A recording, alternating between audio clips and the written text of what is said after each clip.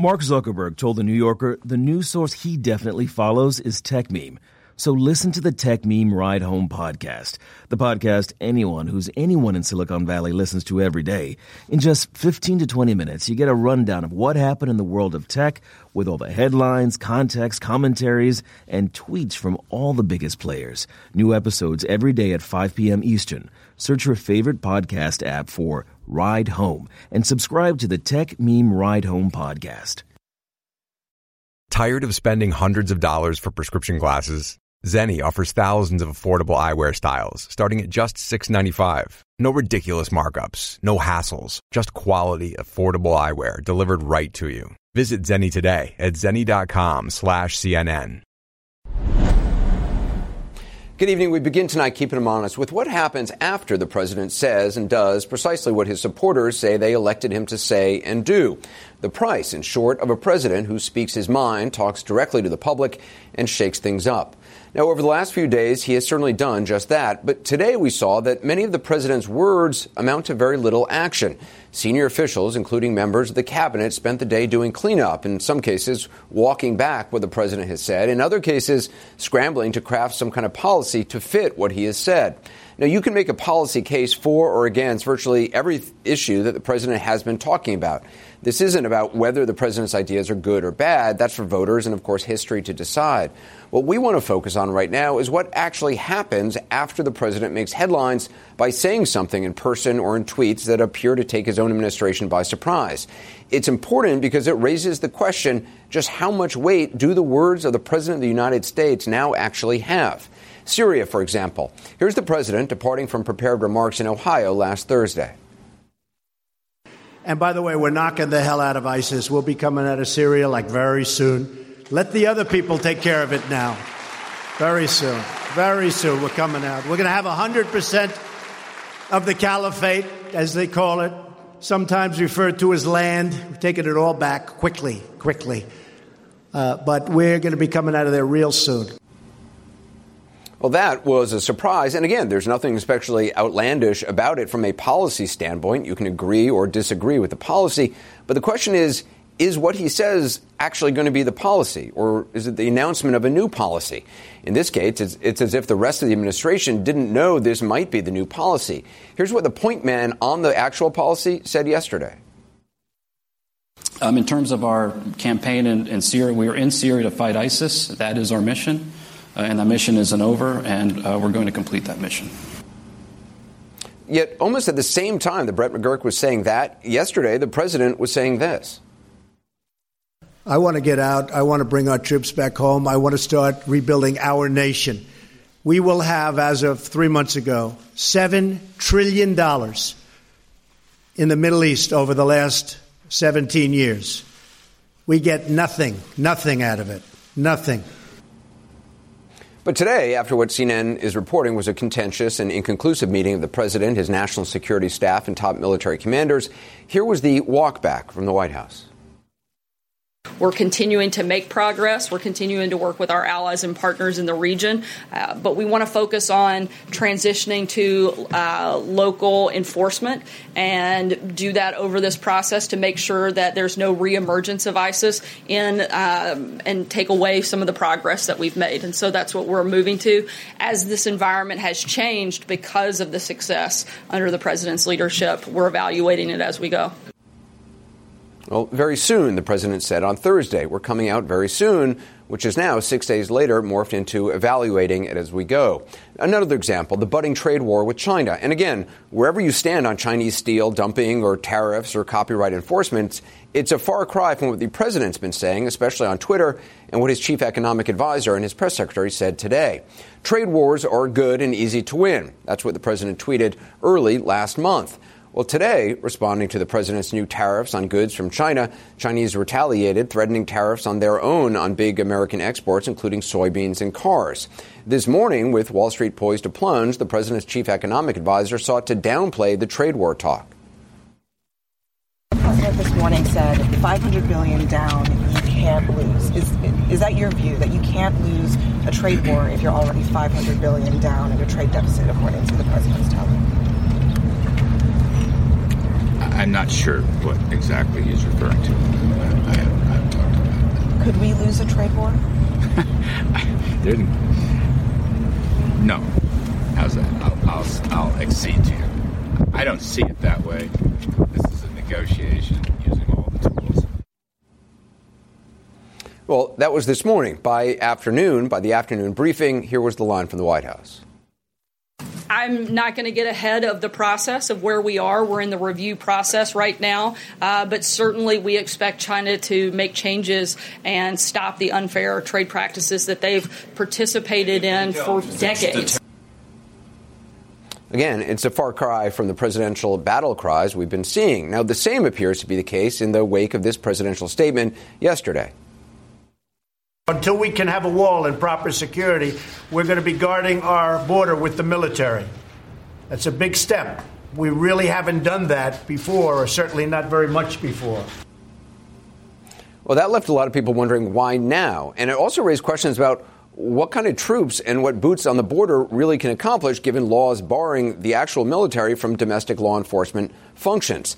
This afternoon, the Homeland Security Secretary announced the National Guard will be deployed to the southwest border, but key details seem lacking, such as the number of troops, how long they'll be deployed, and how much it's going to cost. Tonight, the Department of Homeland Security is scrambling to answer those questions. It's the sort of thing that has been done in other administrations, the Bush administration, the Obama administration, but always before a presidential announcement was actually made. Let's bring in the panel tonight, Bakari Sellers, Steve Cortez, and Gloria Borger. So, Steve, is this the way to navigate and implement policy day by day, comment by comment from this president, or is that an unfair characterization? You know, Anderson, I think it's unfair in a way, but I get it. I get the point you're making here. Look, this is not a conventional politician by any stretch. He's our first citizen president, meaning that he had no government experience before he was elected. He made the case to the American people that he was a disruptor. He's an entrepreneur. He's the opposite of what we're used to in Washington, which are very careful, very lawyerly, deliberative politicians. So we shouldn't be terribly surprised that he's approaching this in an entrepreneurial fashion, which at times can seem chaotic, but I think in the end produces results which are great for regular Americans, whether it's tax cuts or standing up to China or appointing judges. He's a man who does what he says, and at times you're totally right. At times he certainly puts his staff on their heels, and I know as somebody in 2016 who had to go out and defend him every day during the campaign, there's times he put me on my heels where I said, oh gosh, could we have had more notice about that? But I also think that's the way entrepreneurs and visionaries operate, and that's the kind of president he's been. Bakari, what about that? This is just, the entrepreneurial spirit, and he's a disruptor, and that's exactly what he's doing. Well, I think that those characteristics are fair, but it's also fair to say that he's a president who doesn't necessarily have the capacity. He's not one who studies at all. He doesn't studies these issues. And also, even more importantly, Donald Trump's policy is usually based upon the last person he speaks to. And so if you take this one point at a time, yes, I think it's fair to say that we have to see how these policies play out. But if you look at the tariffs, for example, and you look in Iowa, which is the port capital of the United States, how they're suffering, those industries of aluminum and steel that he set out to, quote unquote, save, how they will now suffer, how Boeing in South Carolina and those employees, how they will now suffer. People will feel the pain of just very, very flippant policies. And even more dangerous, we cannot have a commander-in-chief who just at the drop of a dime goes off script and say we're going to withdraw from Syria, understanding that puts our allies in the Middle East, like Israel, the Kurds who are our allies in this fight against ISIS, puts all of them in danger because of the inconsistency and the lack of a studied president. If he reads his briefs, if he gets down to the business of being president, then I think some of these policy points may actually be more fleshed out, and we can have a more articulate debate about their results on the American public. Anderson, Gloria, does it actually end up being policy? No, I think it's ad hocism at its worst. And I think if you kind of look at we have some stunning reporting from Elise Labott and Kevin Liptak tonight about this national security meeting that the president had on withdrawing from Syria. And it's very clear that in this meeting, his entire national security team and his military complex, including the Joint Chiefs of Staff, including his new CIA director, including his Secretary of Defense, who said, you can't do this. You can't get out within 6 months. And here are the reasons why. And they were all aligned against the president, who apparently got very testy and said, I want this done in 6 months. And this is where the reality comes into the sort of campaign promise, and they're pushing back on him, and I think it must be incredibly difficult for them. Okay, but Gloria, Steve, I understand Steve, I understand your point about him being a disruptor. I guess the question is, if what he is disrupting, if what he's saying doesn't actually happen, and in fact, they then have to walk it back and spend a lot of time figuring out a way to walk it back, doesn't that actually long term just hurt his credibility? That after a while, his words, already it seems like folks on Capitol Hill don't even respond to a lot of the tweets he says because they just know it's just not going to happen. Right. Well, I'm not very concerned about Capitol Hill because I think the Republicans there are in many ways as obstructionist toward this president as the Democrats are.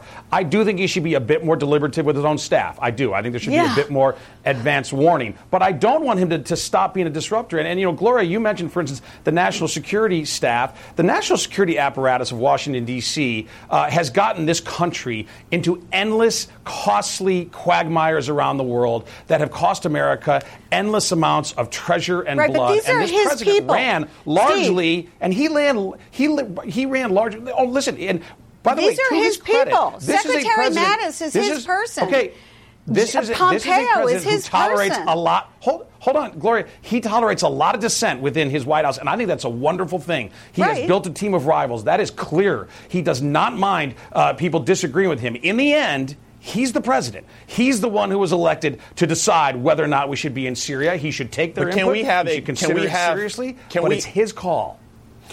Can we have a level of expectation that at least requires our president to have the wherewithal and foresight to at least have studied the issues? Because I actually disagree with Anderson and Gloria saying this is not policy. The reason that it is policy is because when these tariffs are announced, it actually affects real people. You have pork farmers right now in Iowa who are terrified. You have soybean farmers in this country who do not know what's going to happen. That instability, that uncertainty, these people who probably voted for Donald Trump are now asking themselves why. And then you look at the markets. Yes, the markets do matter. They go up and down with his words. So we cannot simply discount this as ad hocism or as lack of policy. What this is very bad policy from a man who's not studied or intellectually capable. He promised to take on China.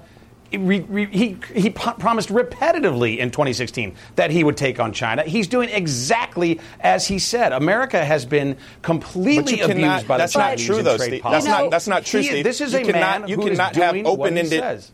Can you imagine? No. Can you imagine? One at a time, Gloria. Go ahead. Can you imagine being a senior official working for Donald Trump, like Brett McGurk, who puts his heart and his soul every day into figuring out how to defeat ISIS in Syria, and you are giving a speech where you say, we are not done, and then the next day or a few minutes later, the President of the United States is saying, we are done, we are out.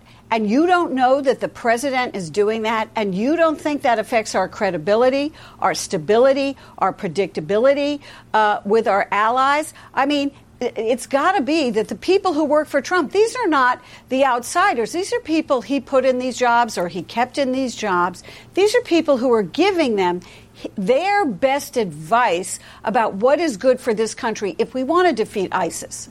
And, Gloria, he's pushing back.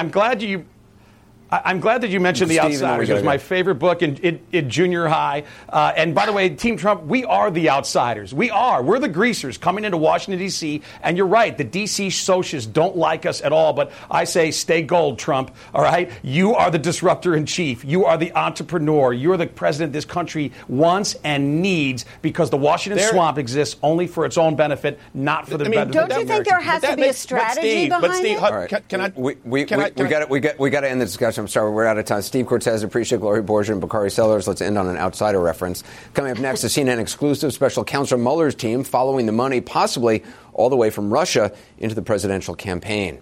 And later, Stormy Daniels, former attorney, the one that she's accusing of Karen McDougal is accusing of colluding with the president's attorney, tonight speaking out exclusively on CNN. Tired of spending hundreds of dollars for prescription glasses? Our friends at Zenni Optical offer a huge variety of high-quality, stylish frames and state-of-the-art optics starting at just $695. You can get multiple frames with this great pricing for less than one pair elsewhere. Start building your eyewear wardrobe from the comfort of your own home at Zenni.com. With the latest trends in eyewear available in hundreds of frame styles and materials, there isn't a better way to change it up for every season. Plus, Zenni offers prescription sunglasses at incredible prices. Visit Zenni today at Zenni.com/CNN. That's ZENNI.com/CNN. There's breaking news in the Russia investigation, and you'll only see it here on CNN. CNN has learned just how far the special counsel Mueller's team is going to try to gather evidence, namely detaining wealthy Russians, even searching a private jet. They're apparently following the money and trying to determine whether any of it found its way illegally into the Trump campaign. CNN's Shimon Prokupez and Kara Scannell got the exclusive. Shimon joins us now. What can you tell us? Yeah, and certainly following the money here, we've heard a lot about that, and we now know that investigators have recently targeted at least 3 Russian oligarchs. Our sources are telling us that they stopped one of them when he landed in his private jet at an airport in New York. They questioned him. They had search warrants, a subpoena for him, where they searched his electronic devices. And also there was a second person that was stopped, a Russian oligarch. He came on a recent trip to the U.S., and he was questioned by FBI agents. And now there is a third Russian oligarch that we know about who has voluntarily handed over some documents and has agreed to be interviewed. Certainly, Anderson, all of this pointing to some pretty aggressive moves by the special counsel. We know that obviously it's illegal for foreign nationals to donate money to U.S. political campaigns to interfere in an election. How would they have potentially gotten around that? So one of the things that we're told the special counsel and the FBI is looking at is if the Russians were using straw donors, that is U.S. citizens, perhaps they had relationships with people they may have known, some business ties, and were giving them money, and then in turn that money was going into the campaign. That has certainly been a topic of questions that people have been asked at the special counsel. They're also looking at other people with perhaps connections to these Russian oligarchs who may have made some donations. Certainly all of this, the special counsel has had some concern for some time and is now waiting for some of these Russian oligarchs to make their way into the U.S. on business trips where they can stop them and question them.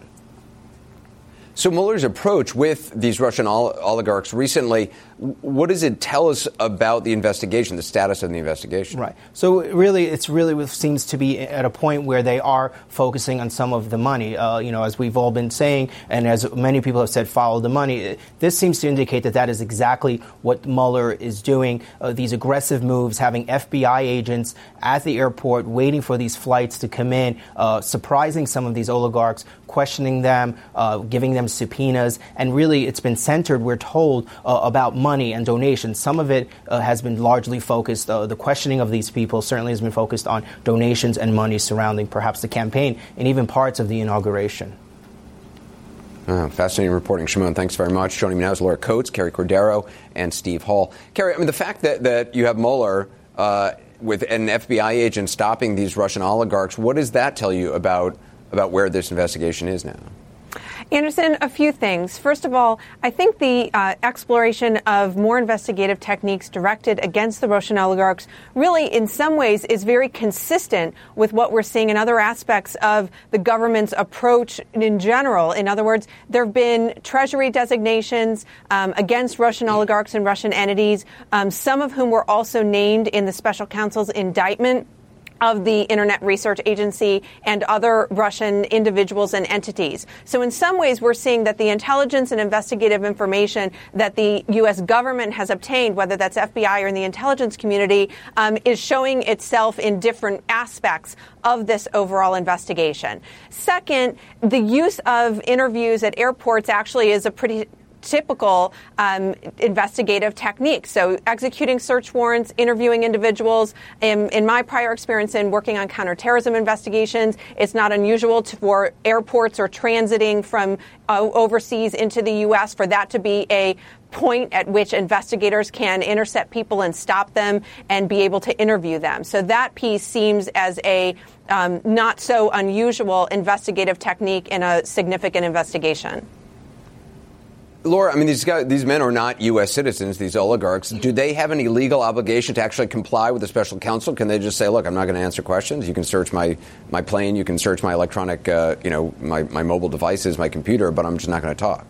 Well, that's pretty much the reason they want to do that, right? You have Mueller's team who may not want an actual answer. They may want the actual documentation that's found and the evidence that's found on those phones or on those persons or in their laptops. They may already anticipate that somebody who is not a citizen of the United States and knows full well that the reach of subpoena power and the court's jurisdiction isn't going to extend beyond the friendly skies around the United States of America. So in anticipating that they will not be cooperative, they may want to access the information nonetheless, which is why you have these kind of surprise attacks. It's also because George Papadopoulos had this happen to him. George Nader, who had attended the secret meetings in the Seychelles between the Emiratis and Eric Prince, had this happen to him. You have Ted Malloch, who is going to testify in the grand jury in the upcoming weeks about what he knows about Roger Stone and WikiLeaks and the founder. All of this is about trying to get information from people who otherwise probably will not be cooperative, and also about the fleeting nature of the information that they really want to have. And remember, it didn't just happen at airports, Anderson. Paul Manafort's home, in a surprise warrant execution, arrived at his front door and in a no-knock and announce warrant execution went in and grabbed what? That which could be fleeting, including electronic information. So, Steve, I mean, given your experience in Russia and intelligence, how odd would it be for a Russian oligarch to funnel cash donations directly or indirectly into an American campaign if that is, in fact, what they were doing? And I assume they would not be doing this on their own accord, oligarchs. They would be doing it at the behest of the Russian government. Yeah, absolutely, Anderson. I mean, these oligarchs are essentially an extension of Vladimir Putin's power. They're in essence part of the government. They have to do what he tells them. That's part of the deal. If you're going to be a rich billionaire, you have to do what I say, is what Vladimir Putin comes at it. But imagine for a second, as I have, that you're the Russian intelligence guy back in Russia who's responsible for conducting what we already know happened, which is an attack on our 2016 elections.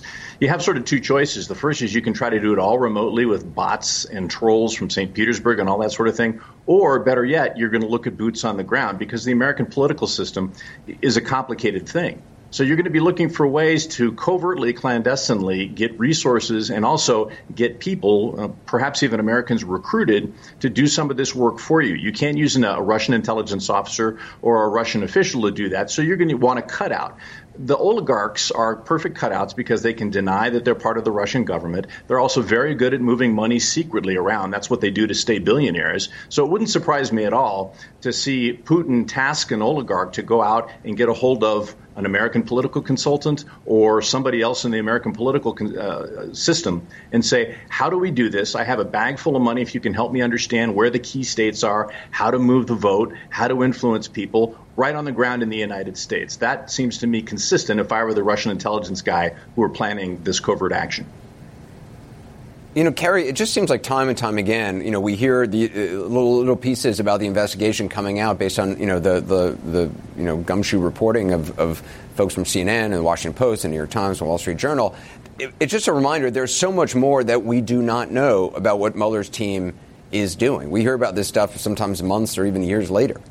Well, this is a wide-ranging investigation. And if we think of the whole investigation as a wheel, there's a whole bunch of different spokes, whether it's the propaganda effort and the social media angle, whether it's the in-person actions that the Russian government took where they tried to reach out to actual protesters and set up physical confrontations amongst individuals who were politically active here in the United States, or whether it is issues involving money, whether that's campaign finance or whether that is potentially providing influence on individuals who were involved in the campaign. And then there's the obstruction piece. So there are, and with the other investigations, Manafort Gates, we see separately money laundering related issues. So this is a big enterprise investigation that has counterintelligence and criminal investigative angles to it. And so we're seeing in bits and pieces each of those angles play out. But just one other legal point quickly, Anderson, on the border issue. If they are doing interviews of non-U.S. persons, then they do have a lot of legal authority to ask questions and look at devices at the border. There's a lower expectation of privacy at the border, particularly for non-U.S. persons. All right. Thanks, everybody. Good discussion. Just ahead, breaking news about what went on inside a National Security Council meeting over a possible withdrawal of American forces from Syria yesterday. Remember, to create an ad like this one, visit purewinning.com/CNN. I want to get some more perspective now on something that Gloria Borger mentioned earlier in the hour. President Trump arguing Syria policy with his top military advisors and his national security team yesterday. CNN's Elise Labott says the meeting was turbulent. His advisors telling him that any immediate withdrawal of American troops would be unwise. The president, sources tell CNN, asked why other countries, American allies, have not stepped in. He also complained about the cost. Overall, the president's demeanor was described as testy. Joining us right now for more is retired Lieutenant General Mark Hertling and retired Rear Admiral John Kirby. General Hertling, when you hear that the president was at odds with all of his top military and national security advisors on Syria, on basically were a result of his off-the-cuff remarks that started last week, I'm wondering what you make of that. It didn't surprise me, Anderson. In fact, I read the article that's now posted regarding what was said in the room. And in fact, we were talking a little bit about that last night. You've got national security advisors, people who have spent a lot of time doing this kind of thing, and soldiers and Marines who have spent a lot of time on the battlefield trying to persuade someone who hasn't had those kind of experiences on the implications of what a rapid pullout of forces would mean. Then hearing Sarah Sanders at the press conference this afternoon gleefully saying, well, the president wants to turn it over to the security forces on the ground. There are no security forces on the ground. That's why there's a civil war there. So it just shows that there's a lack of understanding. We presume that the people we elect to the highest office in the land will have either a common view of national security issues, or they will hear and listen to others that do. And in this case, there just seems to be a real gap between that. And then you add to that the fact that it seems to be all about the money and how much we're spending, and not the understanding of what it does for America's security or America's status in the world. It just confounds me. Admiral Kirby, I mean, again, the policy of wanting to withdraw troops from Syria, that's you can be for, or you can be against it. I guess for me, my focus is more on the president announcing this without having had these discussions prior to announcing it. Yeah, this isn't the first time, Anderson, that we've seen policy after the fact, and whatever the fact is, a tweet, an off-the-cuff remark, but it forces the whole rest of the interagency to then react and try to come to some sort of conclusion. Look at the transgender issue, the Muslim ban, and we could go on where he just spouts off something, and then everybody has to try to react to do two things. A, to develop a coherent policy going forward that factors in interagency concerns and deliberations, and B, like we've seen on this Syria remark he made, to try to walk him back off his more baser instincts. And that's what they've done here today. I mean, I'm not surprised it was a testy exchange. I'm actually, frankly, glad that it was. And I'm glad that what actually happened was the State Department and the Pentagon apparently won and convinced him that they need to stay there for a while longer. General Hertling, you were the commanding general of the 1st Armored Division in Iraq. Can you just explain what happens when American forces, or when you're trying to execute a policy, and then basically an announcement is made that the policy is changed, and there's not really any preamble to it? I understand when Bremer announced basically that the Iraqi army was being disbanded, for a lot of the troops on the ground were unaware that this was the policy. Yeah, thanks for reminding me of that story, Anderson. That occurred while I was literally talking to a group of about 400 Iraqi retired generals in an auditorium in Baghdad. This was not in 2007 when I was commanding, but when I was working as an assistant commander. And we were telling them how we were going to incorporate them into the new security forces and return Iraq in terms of a better society, and they were going to help as retired general officers, and they were going to be able to keep their pension. And an aide literally came came in to me, handed me a note saying that Ambassador Bremer had just announced that the Iraqi army was disbanded, that all retirement funds were going away, and you lose that. So you then have to stand up and tell your allies or your hopeful allies that they no longer have a job, that all the things they trusted you to do is now out the window. And it causes a great deal of not only churn in your organization trying to make up for it, but it also causes some problems with trying to pull an alliance together to fight the bad guy. And that's what I think we're experiencing right now with forces on the ground who have been working with Syrian defense fighters and also the Kurds who have been depending on us to help them for a very long time. Admiral Kirby, it's interesting that the president was focused on Syria, talking about bringing American forces home. And again, they're compared to the number of forces in, say, Afghanistan, it's much lower in Syria. And in fact, there's, the U.S. policy, as I understand it, is to increase the troop level into Afghanistan, yet no mention is made of that. Yeah, that's right. I mean, again, there's not consistency here in terms of how these decisions are getting made and how the inputs are coming in, and that's a real concern. They're right. The numbers are much different in Afghanistan and Syria, and I might remind you that the Pentagon was considering bolstering the troop levels in both countries until the president went out and said this. But I want to hit on something else that General Hertling talked about, and that's multilateralism. It is not about equality. We have special responsibilities because we are the most powerful nation in the world. We're the ones. The United States is the one that put that coalition against ISIS together of now 75 partner nations, and they're all relying on our continued leadership. And so if he just pulls out precipitously, it's very likely that coalition falls apart. And it isn't just going to be today, too, Anderson, if I can add to this. This is not a short-term issue. This is long-term. People are going to be saying, hey, if they do this today, they'll do it tomorrow. So this affects us over the long term in our strategy around the world. Yeah, General Hertling, Admiral Kirby, appreciate it. Thank you. There's new reporting tonight in the Stormy Daniels saga. I want to tell you about that. The original attorney for both Ms. Daniels and for Karen McDougal, former Playboy model, both of whom claim affairs with Donald Trump. The former attorney is now speaking out publicly for the first time. He's doing it exclusively here on CNN. I'm Andy Katz from March Madness 365, and on this edition of our show, I'll be joined by Syracuse's Tyus Battle. I've been just trying to improve all facets of my game, just being able to be more offensive, throwing the ball different ways, shooting the ball, I think that's improved, and just my playmaking ability as well. Subscribe to March Madness 365 now at Apple Podcasts and Spotify. Well, by now, you've probably seen and heard Michael Avenatti, who's the current attorney for adult film star Stormy Daniels. In fact, he's going to join us shortly. But we haven't heard from Ms. Daniels' original lawyer, Keith Davidson, until now, that is. Davidson not only represented Stormy Daniels, but also former Playboy model Karen McDougal. Now, CNN's Sarah Seidner sat down with Davidson in an exclusive interview. Well, Michael Cohen called me within the last week or two. And what did he say to you? He called to offer his opinion as to whether or not Ms. Daniels and Ms. McDougal had breached the attorney-client privilege and thereby waived it. It was his assertion that each of them had, and he was encouraging me and informing me as to his opinion. He suggested that it would be appropriate for me to go out into the media and spill my guts. Are you here at the behest of Michael Cohen? No, not in any way, shape, or form. But he did tell you to go out and spill your guts. Right, yes. Why do you think that is? Well, you'd have to ask him.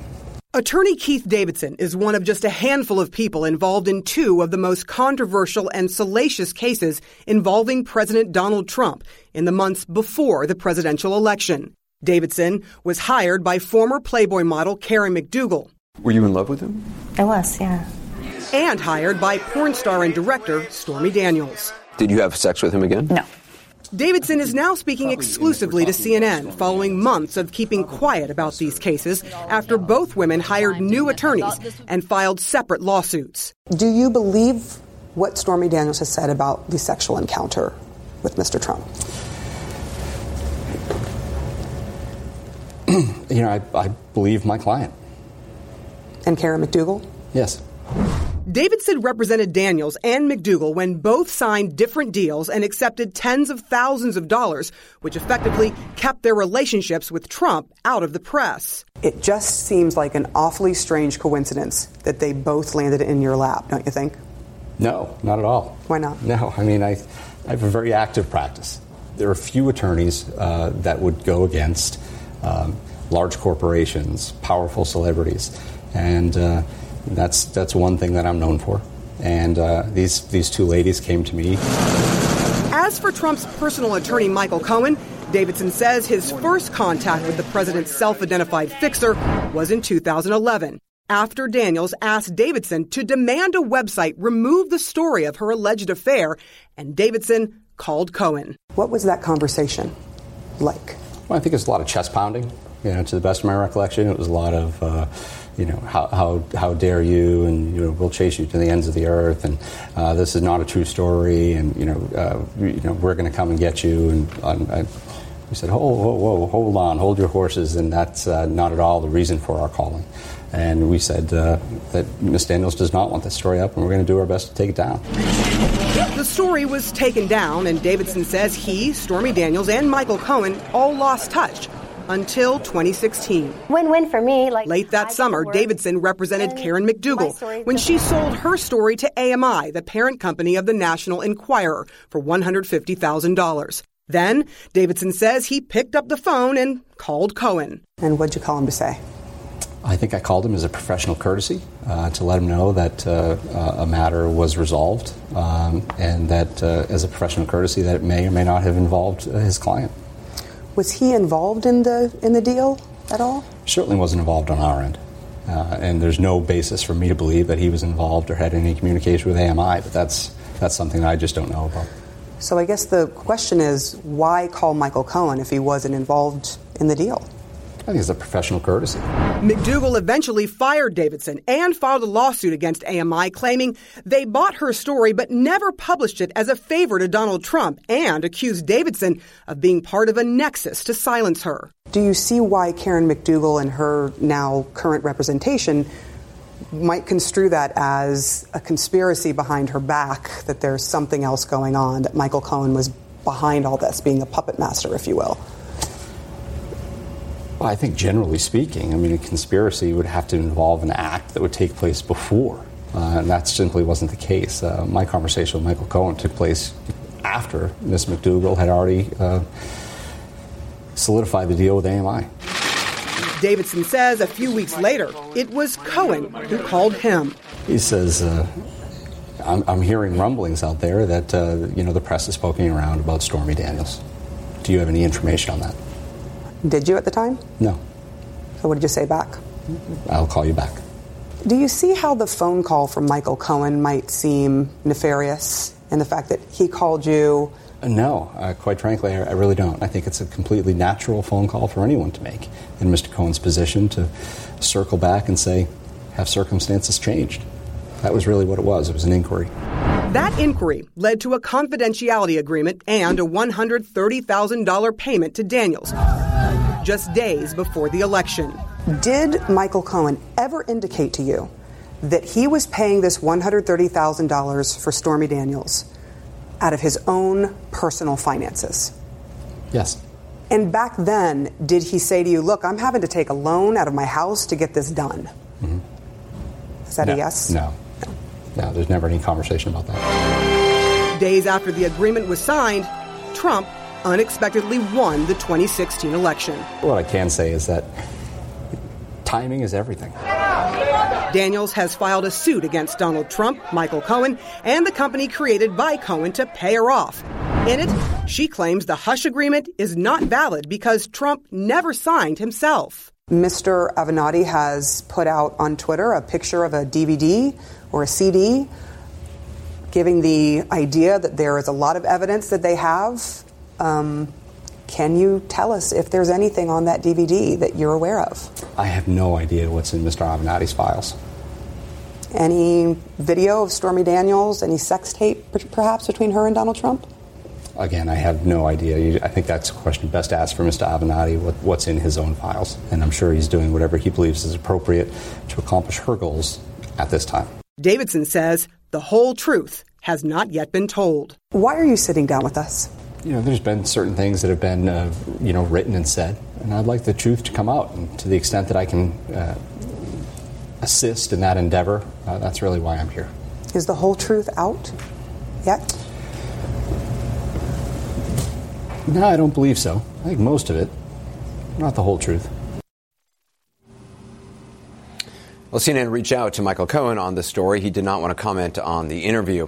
Up next, we'll hear from Stormy Daniels' current attorney, Michael Avenatti, and we'll get his response to what Keith Davidson has been saying and the latest on Daniels' lawsuit. Hey, it's Howard Beck, and I've got former NBA champion and current Yes analyst Richard Jefferson on Bleacher Report's The Full 48.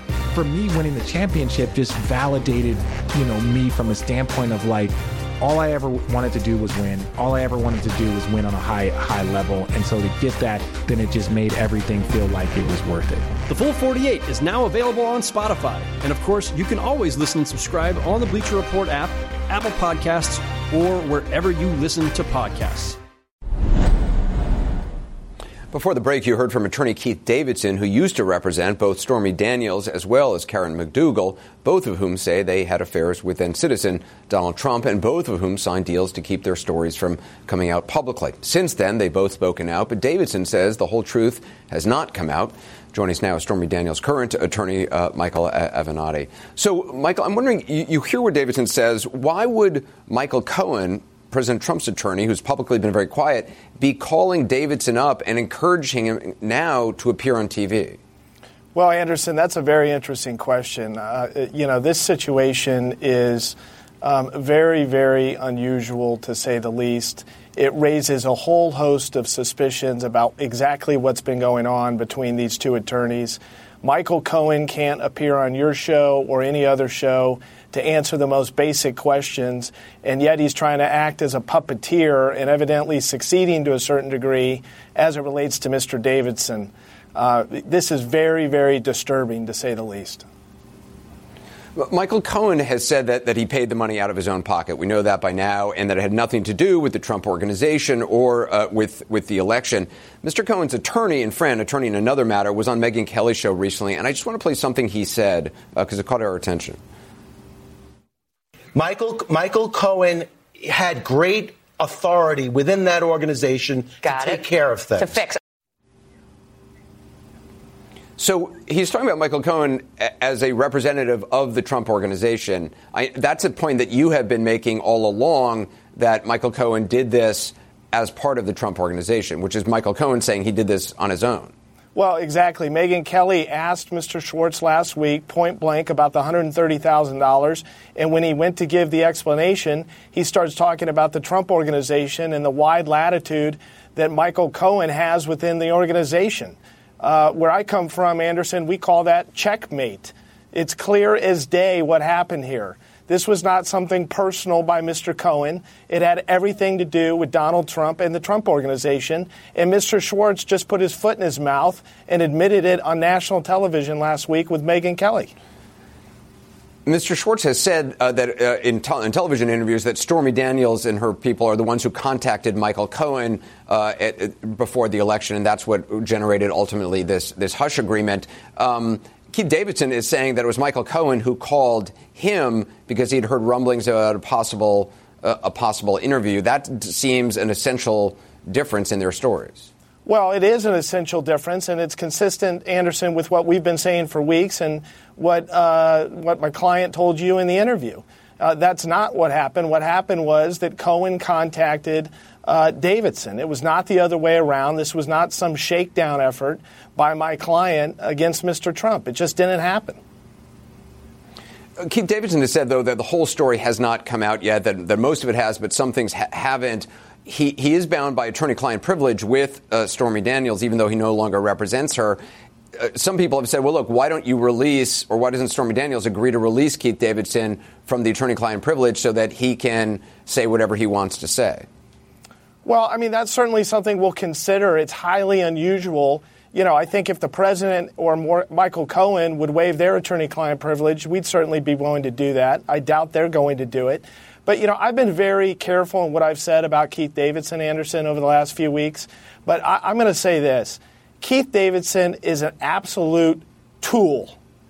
He is an absolute tool. And I'm going to say it on national television tonight because what he has done by giving this interview is really unheard of in the legal profession. For him to go out and comment on two matters, one for McDougal and one for my client, after he was terminated in both cases, all in an effort, I guess, to get his name out there or his face on television, is really outrageous. And it's unethical, and there's going to be serious consequences that result from it.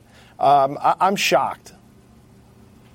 You think he has violated attorney-client privilege? Oh, I think he's violated the attorney-client privilege for both clients. I think he's violated numerous ethical canons. I know for a fact that he was on notice from both clients that he was not to be communicating with the media, and it appears that the only reason that he did it was because Mr. Cohen wanted him to do it. He was in contact with Mr. Cohen, who's encouraging him to go out on television and tell a story, presumably to support Mr. Cohen. I guess Mr. Davidson is now the new Mr. Schwartz. Mr. Schwartz has been replaced now by Mr. Davidson. It's remarkable. Michael Avenatti, appreciate it. Thanks very much. Thank you. Stay with us. A great deal to get to tonight in the next hour. New reporting on the Mueller team questioning Russian oligarchs about possibly illegal cash donations. Also, a flurry of activity about sending National Guard troops to the U.S.-Mexico border. We'll be right back.